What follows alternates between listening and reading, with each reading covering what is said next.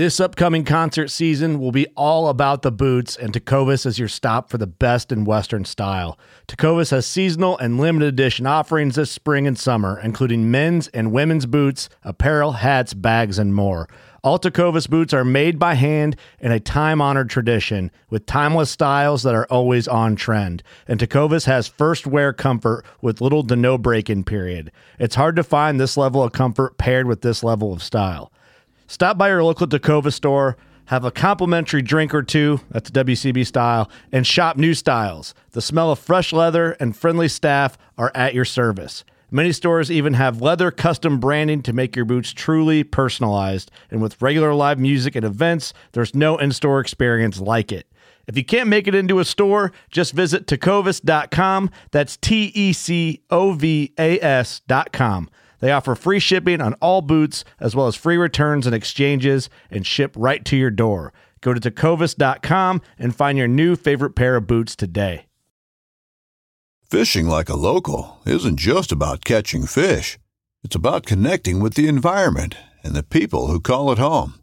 It's about hearing the stories and traditions that have been passed down for generations and sharing unforgettable moments with the people you meet along the way. Fishing like a local is having an experience that stays with you forever. And with Fishing Booker, you can experience it too, no matter where you are. Discover your next adventure on Fishing Booker.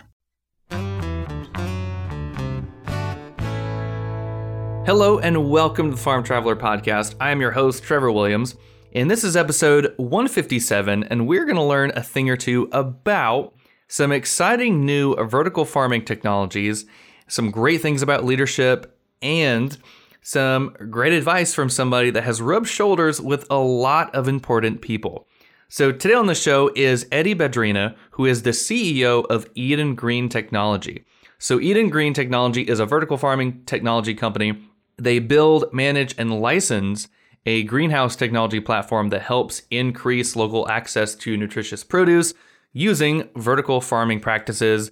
And we're going to talk a lot about that technology, how it helps address scalability and sustainability with vertical farming and what that looks like. And Eddie has an awesome background. He actually worked with both George H.W. Bush and George Bush. And under W. Bush, the son, he was the executive director of the White House Initiative on Asian Americans and Pacific Islanders. And he also had a bunch of other responsibilities under that. So we'll talk about his background, how he got started doing that, some great leadership advice that he got from the Bushes, as well as a great quote that you'll often hear sometimes. It's "the leader is the last one to eat." And I think that really says a lot about who a leader is and what a leader should be.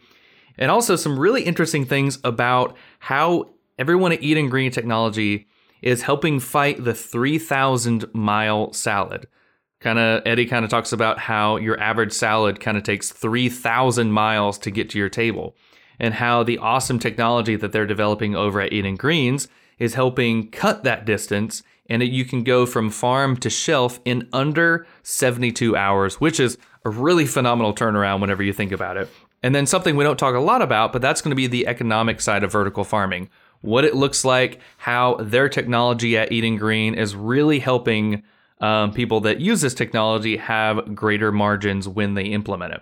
So this was an awesome interview with Eddie. Check him out at the links below. I learned a ton from him about, vertical farming, why we need to focus on sustainable farming and stuff like that, and also some great leadership stuff. So anyway, thanks for listening, and I hope you enjoy it.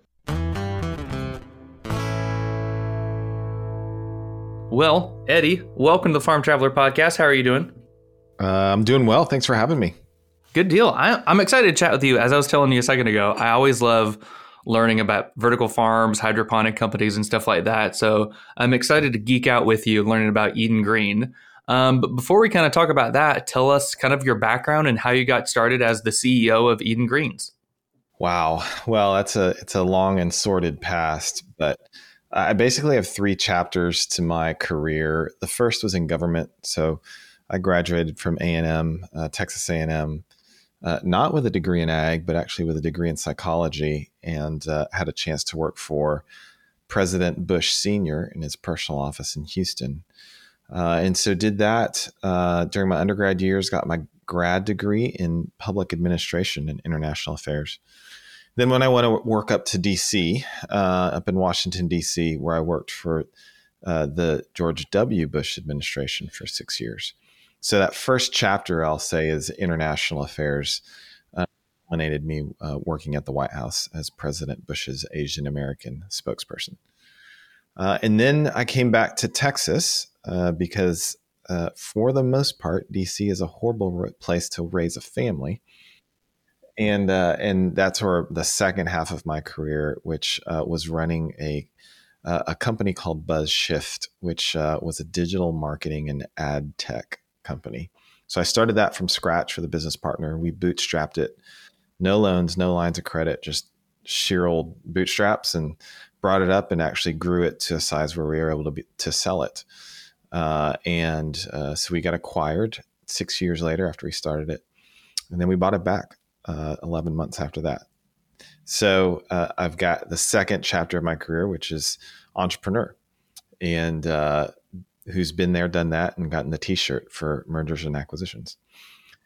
And it was during the latter half of that second chapter where I really had a chance to take a step back and was afforded the opportunity to take a step back and say, okay, what do I want to do next? What's the next chapter of my life look like?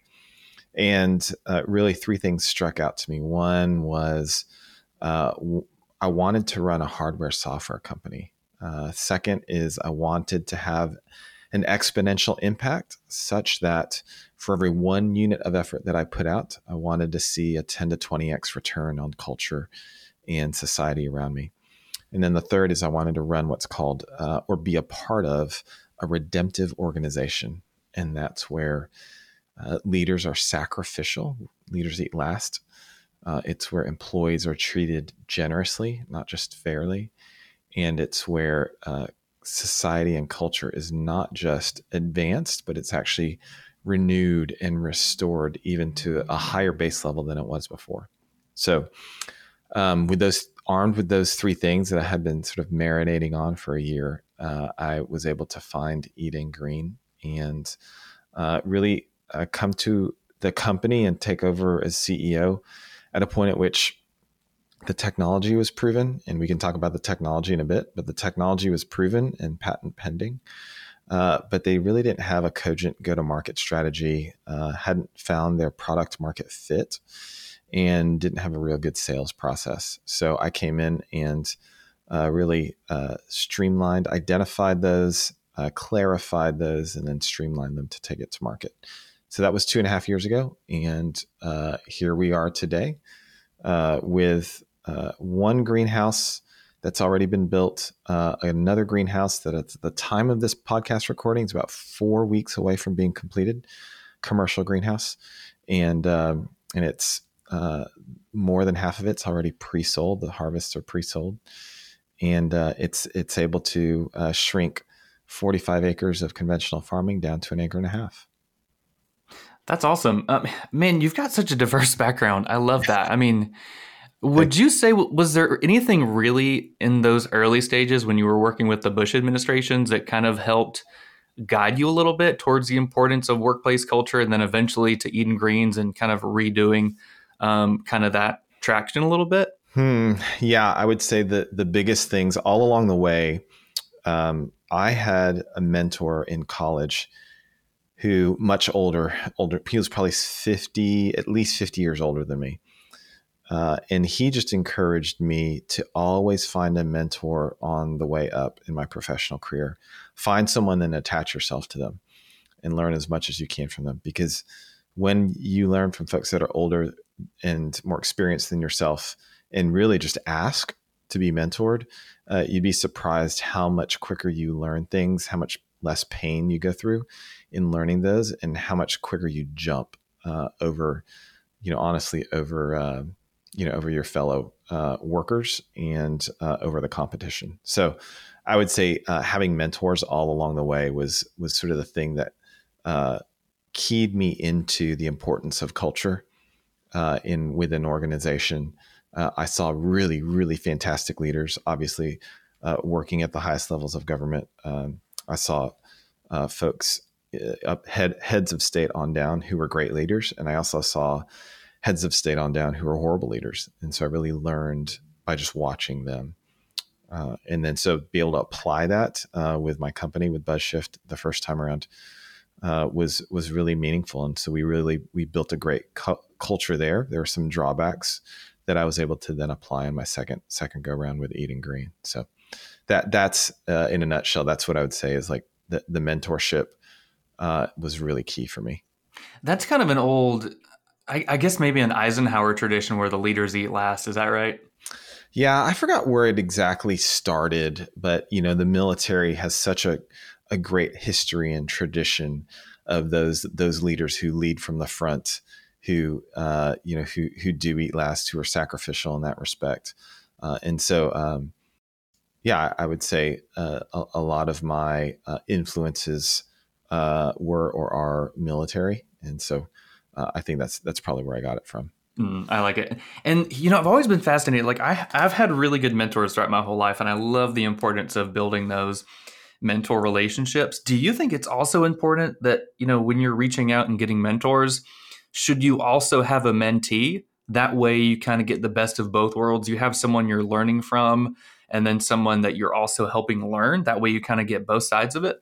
Yeah, absolutely. So I go out of my way to find one or two guys or gals that I can, and I don't really see, it's interesting. I don't really view them as mentees, as I'm just walking alongside them there, and they just happen to be, younger and less experienced. And so they're my friends, they're my colleagues.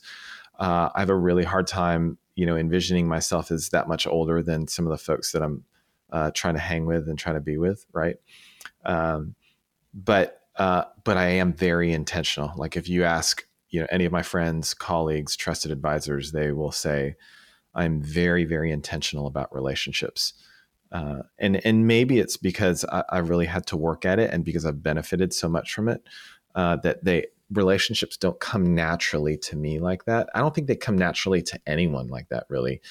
But that to go deep with someone, not just on a professional level, but on a personal level, it takes work, and it takes a lot of purpose and intentionality. So I've tried to do that for folks who are, a step or two behind me on the professional career path. And then I've tried to look for folks who are a step or two ahead of me.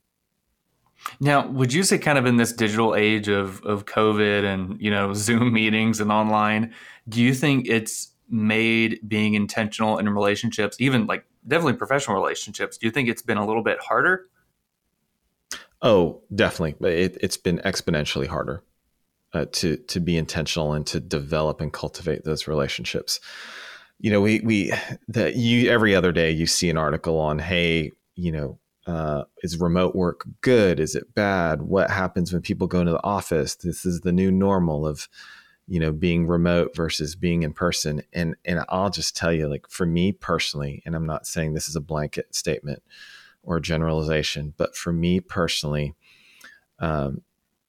knowing what I know now, if I knew back then what I know now, I would have spent 5x more time in and around managers, directors, anyone above me, in person. I would have grabbed as many lunches as I possibly could with them. And it's not because I wanted to engender FaceTime necessarily or influence or anything like that. There is something about in-person relationships and just the exchange of ideas in the relational capital that grows only through those in-person meetings. That's irreplaceable. So, if someone were to ask me, hey, what's for a young professional, what's the best thing that you could do to just leapfrog over all your other colleagues? Be in person as much as possible. While everyone else is trying to go remote, I would go the exact opposite direction. I would spend the money. I would do whatever it takes to, if it's a remote work environment and your colleagues are, in other cities, I would spend the money to go fly there once a month and just be with them and work out of that office and get relational capital built with them. it'll help you. I mean, it will compound interest like crazy in the coming years. Yeah, I feel like when you get that face to face, when other people aren't getting that, you're much more powerful to build relationships, to get ideas off of each other. I mean, and of course, like make a lot better impression. So that's a really good viewpoint, and I'm sure more and more people will do that. I feel like as we're kind of more people are relaxed and working from home, and I don't know, offices are kind of making it like, teleworking can be a thing, a permanent thing, instead of just like every now and then. So it's interesting to kind of see how this has not only changed everybody's careers, but also how it's changing how people work their way up the career ladder. Like whether that's doing it the old school way of being in person all the time, or I don't know, just kind of having the best of both worlds, in person and online. So it'll be very interesting to see how that goes. Yeah.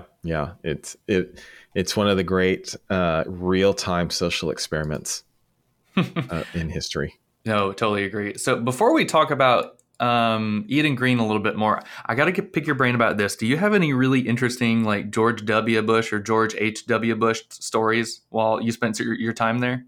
Oh gosh. I'm sure you have quite a few. I do. Man, I'll just say to a person, both senior and W really have cultivated within their own family, within their close colleagues, they really cultivated, back to the relationship piece, just an intentionality of knowing everyone around you. And so it was a well-known fact that no one could like out-remember staffers' name, like White House mess staff and Secret Service members of his security detail, admin assistants. No one could out-remember him on like not just them and who they were, but their wives, their partners, their spouses, their kids. I mean, it was uncanny how much Bush Sr. knew about just some of the admin staff that was around him. And so what that engendered was this sheer sense of loyalty. And so the volunteers in his personal office in Houston after his presidency, way after his presidency, you could trace a lot of them back to volunteering during his congressional days, and they just stuck with him through thick and thin. And so I there's not any one story I could probably name off the top of my head just about that, only to remember the folks, both with him as well as with W. All of us are extremely, extremely loyal. Even if later, in later life, we disagreed with some of the policies, or, you look back and there's always, armchair quarterbacking on decisions made. I think the vast majority of folks who worked under them and for them are extremely loyal. And it's because they did such a great job of really getting to know everyone down to the White House mess staff. Mm. Yeah, I read both of Junior's books, both his about his time in office, Decision Points, and then one about his dad, which was Portraits of My Father, I believe. And you really do get this sense about how, for both of them, and even just the whole Bush families, I guess, just how important it is to build those relationships. And one of my favorite viewpoints from Junior was personal diplomacy. And that was really his like international focus. Like he would go and meet with these world leaders. And I think that is such a good point, whether that's like in the workplace, internationally, or even with your friends, just being personable. And if you're having any issues, just, not to start drama, just like go and face it head on and just kind of build that trust with one another. So, I don't know. I mean, not to get political, but I feel like our current political discourse is kind of missing that a little bit. So I think we could all learn a thing or two by reading those books by Junior. Oh yeah, for sure. The political landscape now in DC on Capitol Hill is light years different than when I even worked on there. It was not foreign to us. It was not abnormal to us to have congressional and staff baseball games, softball games, under the shadow of the Washington Monument. and there would be staffers from opposing, offices, opposing sides of the aisle, and then all of us would all go grab drinks afterwards. And some ended up dating and marrying and all that good stuff from opposite sides of the aisles. And I just think if you asked a staffer now, like the chances of that happening, they would look at you like you had a third eye on your head. Oh, 100%. Like they wouldn't touch the other people on the other side of the aisle with a 10-foot pole. I mean, It's weird how it's just changed over like not even, I don't know, maybe even a decade. Yeah, I would say a decade is about right. Yeah. So moving on, let's talk more about Eden Green. So hydroponics, vertical gardening, stuff like that. So to kind of tell us, how do you think things like this, hydroponics and vertical farming, can really reshape our food system? So, first off, I will be the first to say, like, we are not a silver bullet for the ag industry. There are a lot of things that we in CEA in general, controlled environment agriculture, just cannot grow. And so I think that the first thing to note is we're not a silver bullet. But then what can we do that's from a competitive advantage or a comparative advantage just makes more sense, right? Economically, environmentally, and otherwise. And I would say, the leafy greens sector, maybe even berries, herbs, is really where we shine. And the reason that is because at least for leafy greens and herbs, we are solving a distribution problem that currently exists in the United States.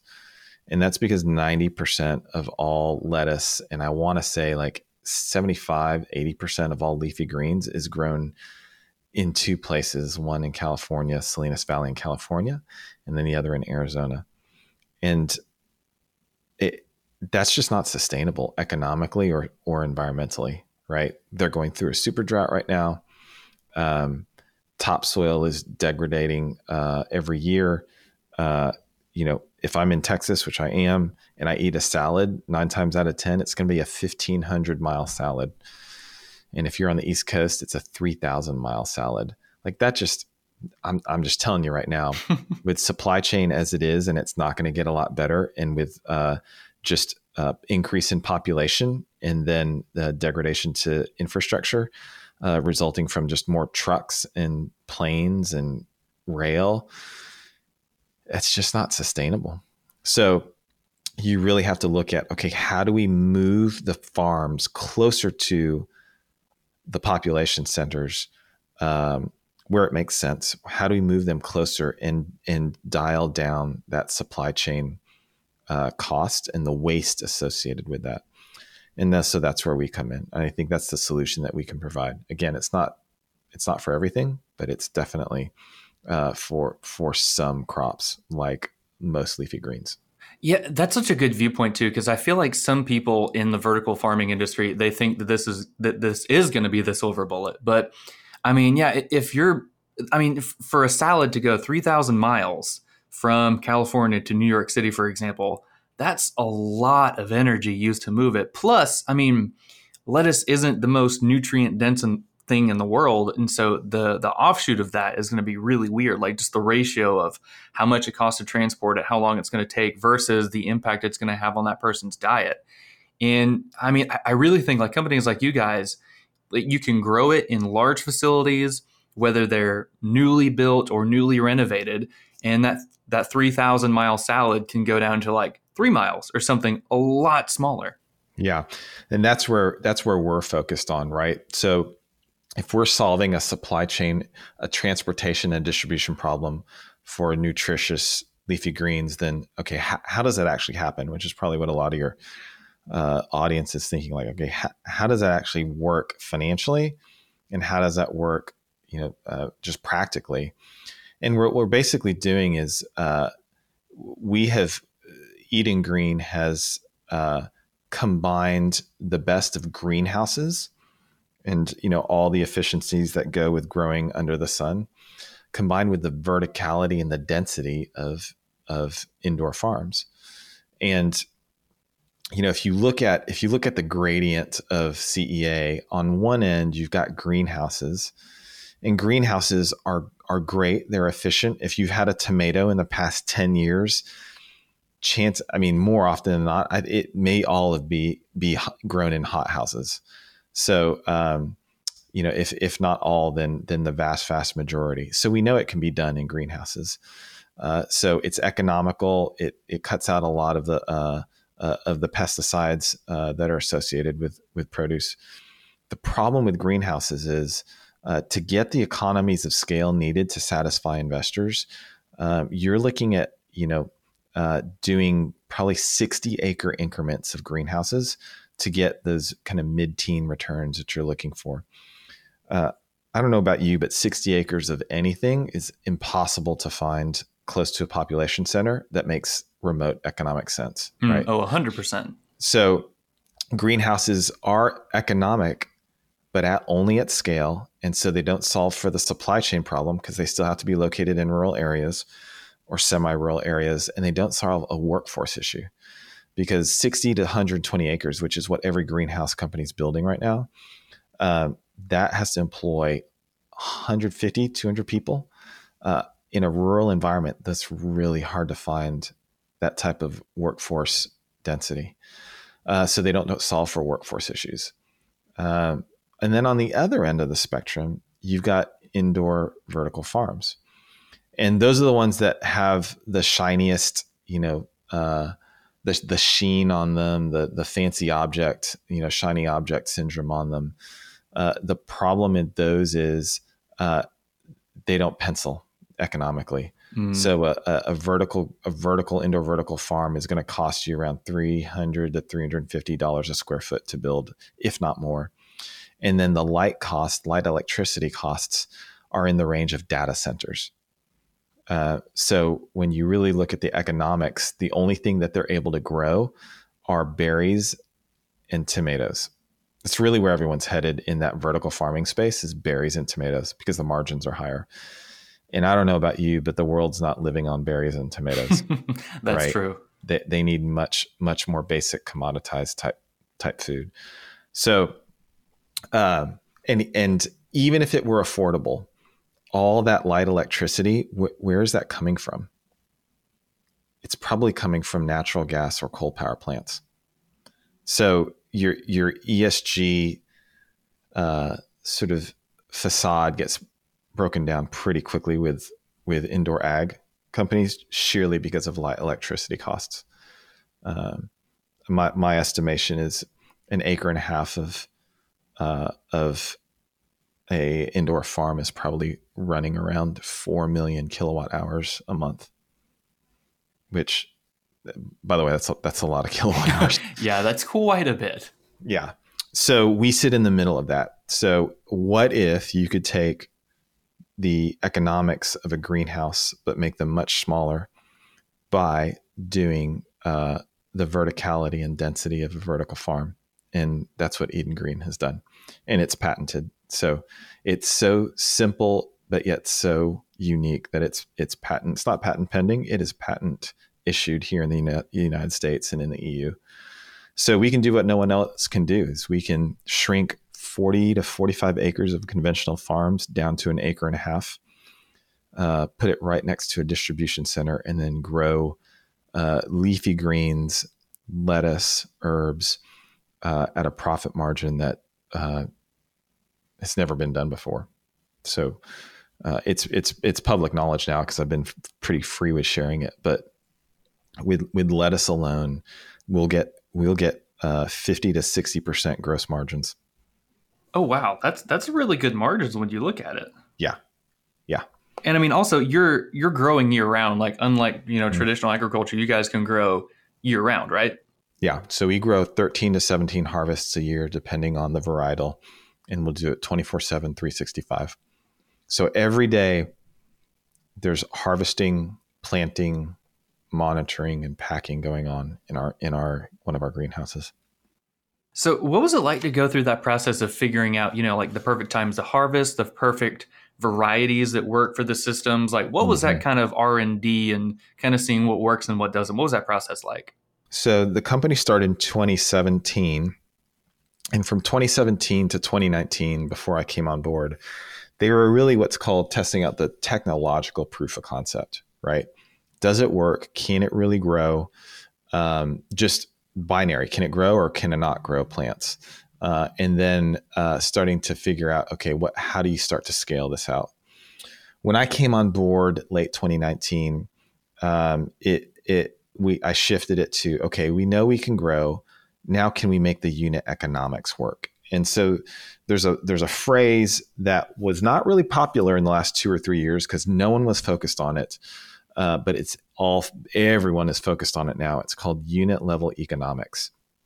In other words, profitability. Okay. And when I came in, I was focused on the unit level economics of each greenhouse. What's the output? What are the market prices for that output? And then what are our grow costs? And you put those two together and you get a basic profit and loss statement, right? And so that's what we focused on. Hey, can we get these things profitable? And that was a 2-year process before and during the COVID, the pandemic, when the pandemic really hit, of trying to figure out, hey, what varietals work? What's the cost that we need to grow them for? And then what does the market say they're willing to pay for it? That's product market fit 101, right? Do we have a product? Do we have a market? And does it fit? And then once you get product market fit, then you have to figure out, okay, how do we go to market? What's our pitch? What's our narrative? And then you have to figure out sales channels and sales strategy. Okay, who are sales? Who are targets? Are they end retailers? Are they distributors? Are they other farms? Are they existing retail labels? And once we figured all that out, then it was time to go to market. And that took the better part of about 2 years since I've been on board. And then since then, we've identified product market fit. We've identified the market. We've built another greenhouse, which will be done in a bit. And then we've started to sell that greens, those harvests, through a distributor to end retailers to provide private label, white label, and then existing retail label greens. So I just thought about this. How easy is it for you guys to just pivot? Like, let's say you're growing, I don't know, like a kale, for example. You're growing a lot of it, and then you figure out that consumers really don't want it. How quick is it for you to pivot these greenhouses to meet consumer demand? 30 days. That's pretty good. Yeah. So think of each of the greenhouses, as economic powerhouses, economic little powerhouses unto themselves, right? Power plants. And so depending on the demands of each local market and the retailers and the distributors that we're selling to, based on seasonality, right? Based on consumer demand of, it's Thanksgiving time, so they want more spinach, or we're down south, and so they want more collard greens, or they're up north, so they want more kale. Whatever that is, we can pivot to those because our harvests are in 21 to 28 day cycles. So as soon as one's harvested, we take it out and we just plant it with another varietal. Right. Mm-hmm. So we're actually less concerned because we have a pretty consistent growing system and platform. And we've kind of got all the, I'll say the recipes, if you will, dialed in for each varietal. It's really more of market pricing, right? And does it make sense for us to grow this certain varietal because the margins are good enough for us? And like I said, lettuce, chopped and bagged lettuce, we'll get 30%. We'll get 30% margins on those when it's all said and done. And so people ask us, well, man, lettuce, that's like so commoditized and it's low margin. Well, it is commoditized, but the advantage is it's also commoditized. The TAM, which is the total addressable market of lettuce alone, is around $8 billion domestically. I don't know about you, but if you could just get 5% of that TAM, you're doing pretty well, right? That's a pretty good business. Oh yeah, that's not bad at all. Yeah. So we want more than 5% of that TAM and more than 5% of the overall leafy greens and herbs market, but that's a pretty good start. And when you can get 30% margins on that, then I'll go commodities all day long, right? I don't blame you. And that's at conventional pricing. So we don't have our own brand, and maybe that's another differentiator. Not maybe, it is another differentiator between us and other vertical farms and other greenhouses is we don't want our own label, our own retail label. We want to be greenhouse as infrastructure. And that means we want to be everywhere. We want to be ubiquitous, and we want to be unsexy and unseen, right? Neither you or I know the name of the power plants where we get our power. We just know we have it. You flick a switch on and you assume it works. We want to be that way for leafy greens and herbs. You don't know where you're going to get it from. I mean, you'll get it from, Walmart, Amazon, Trader Joe's, Wegmans, whatever the case may be, Hy-Vee, Albertsons. You just know you get it, and it's consistent, right? And it's there every time you go to the grocery store. Every time you add it to your cart, it's there. That's who we want to be. Now, have you seen other companies like Arrow Farms and stuff kind of see what you guys are doing, and they're like, man, we need to hop on the game just like Eden Green. So have you seen that kind of reaction? Yeah, we have. And they are mystified how we can go private label. They really are. They're like, I don't understand how you get the margins that you do. There's got to be something somewhere. And the answer is yes, there is a thing, and it's called our patented technology, right? That we can, our grow costs are so low, our density per square foot is so high, that we can compete on the conventional level, on the wholesale level, with conventional farms, whereas they can't. And it really is a testament to the inventors of our technology, the two South African brothers who are still my CTO and COO. They invented it out of a resourcefulness rather than out of just an abundance of capital and resources. They literally invented this in their garage in South Africa. And by this, I mean the growing platform and the grow towers that we have. And they did it because they saw a kid who was stuffing his pockets with candy because it wasn't his day to eat. It was his 3-year-old sister's day to eat back home. And so he was hoarding candy as a meal for his sister back home. And so when you come out of that experience and you come out of just the lack of resources that are in a developing country like South Africa, you start differently, right? You start being scrappy. You start being resourceful. You start being very, very energy and input efficient.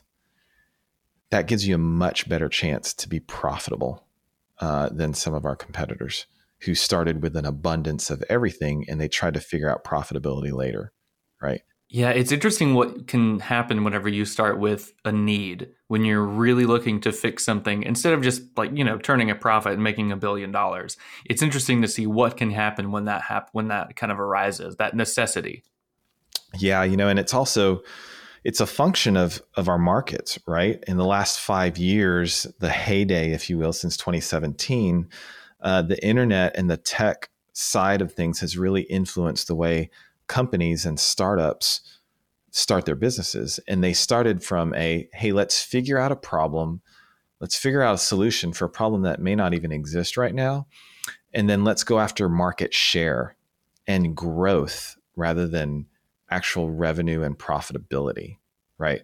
So when you start from that perspective, when you get a market correction like now, or you get the pandemic like now, it is much, much harder to pivot from high burn growth to profitability than it is to do it the other way around, right? Mm-hmm. So fortunately for our company, we just started with very, very efficient founders in terms of building the product and what it can do. And since I've been on board, we've always been focused on unit economics, so that when this correction hit, and other people are really struggling to pivot towards profitability, well, we've always been focused on that, and we're in a much better position. That's so cool. And I don't know. You sometimes get rubbed the wrong way when you have these multi-billion-dollar companies, like all these different vertical farm companies that you can see are just scaling really quickly. They're really trying to take advantage of the industry and just kind of try to get ahead of everybody when they're not turning a profit, but they're trying to put profit ahead instead of, finding a need and finding a solution to a problem, like actually trying to have a really good impact instead of just getting ahead of everybody. So it's really refreshing. You guys seem like you have the right direction and you're doing it for the right reasons. Yeah. I think we do. And I think we are. So it's for the team, it's a really exciting time to be a part of the company. And I'm humbled to be a part of it. I really am. I've got such a great team behind me, and we're building and we're growing while other people are shrinking. So that's probably a good sign as well. Yeah, that is usually a good sign. Usually. So what's next for you guys? Like, what's the next goal? What's it going to look like for Eaton Green in maybe the next 5 or 10 years? Yeah. So the vision is to have 80 of these greenhouses up in 8 years. And they're all going to be, basically will constitute a mesh network of greenhouses infrastructure, right? So think about routers and the internet and wireless routers. You've got a mesh network that everywhere you go, you're always covered.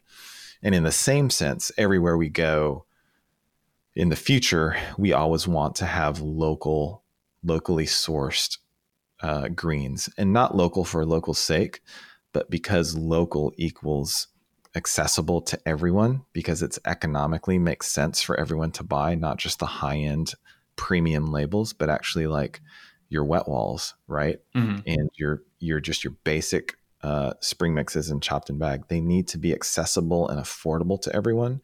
They need to be safe.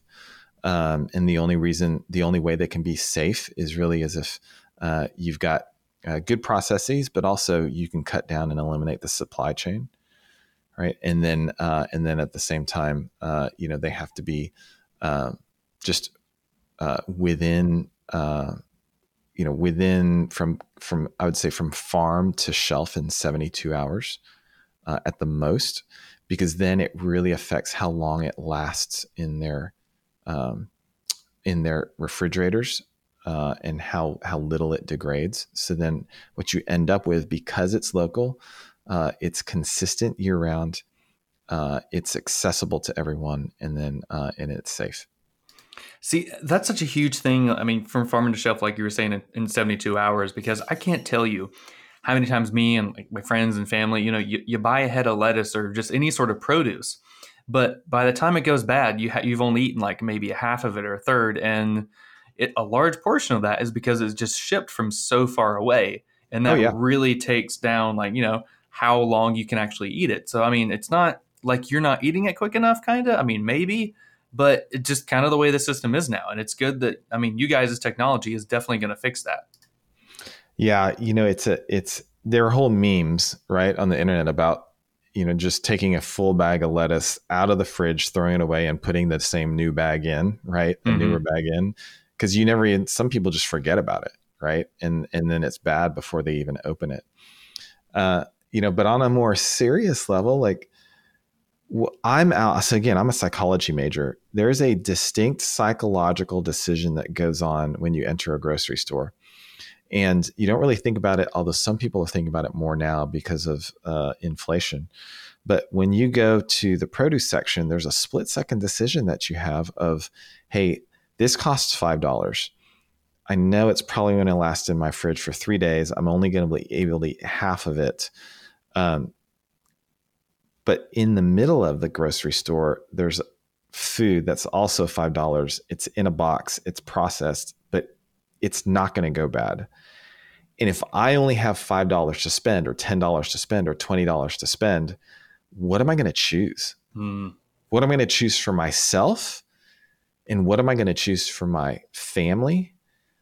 most people will make the choice to go shop not in the perimeter of the grocery store, but in the center of the grocery store. Not because they don't want to be healthy. They absolutely do want to be healthy, but they just know it's going to last longer, right? So if Eating Green can make that change in that split second psychological decision, then we've not just affected the consumer, but we've affected their families, and we've affected the way that they consume food in a much healthier, much more nutritious way.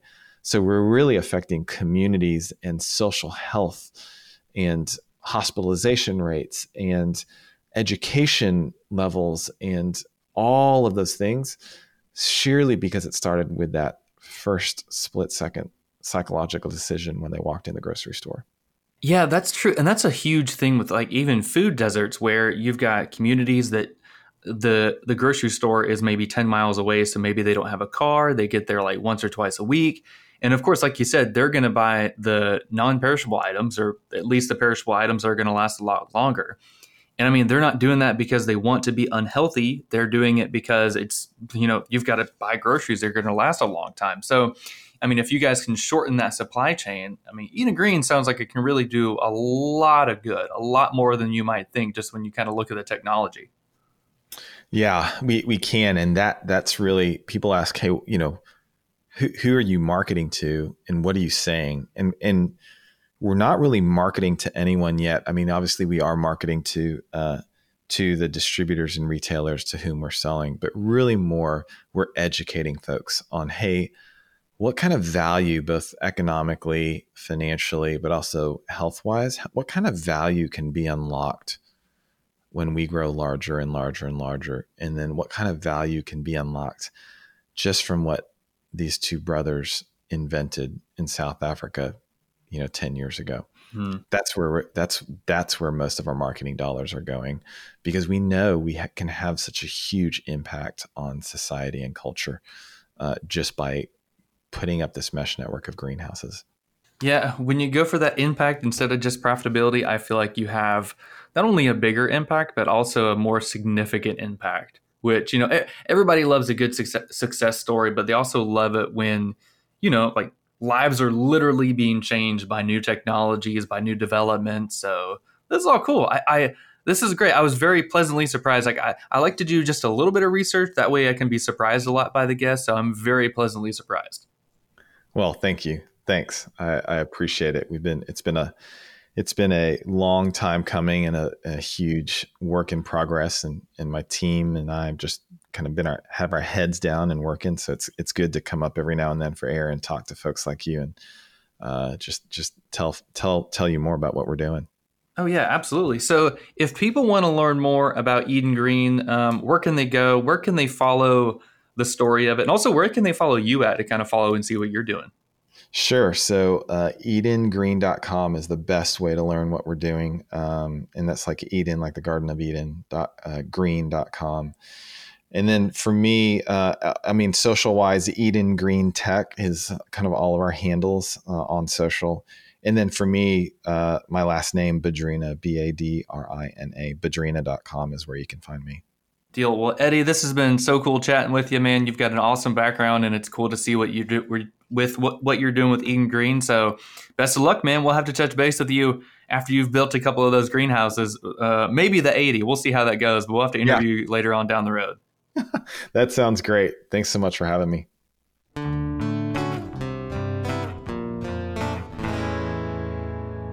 Hey, don't leave just yet. Don't forget to subscribe if you are not already subscribed. And check out Eddie at the links below and Eden Green Technology at the links below, as well as thefarmtraveler.com. And if you're new, subscribe. Might have already said that. Definitely already said that. And don't forget to share with a friend or family member. That always helps us reach more and more people. So thanks for listening. We'll see you next week.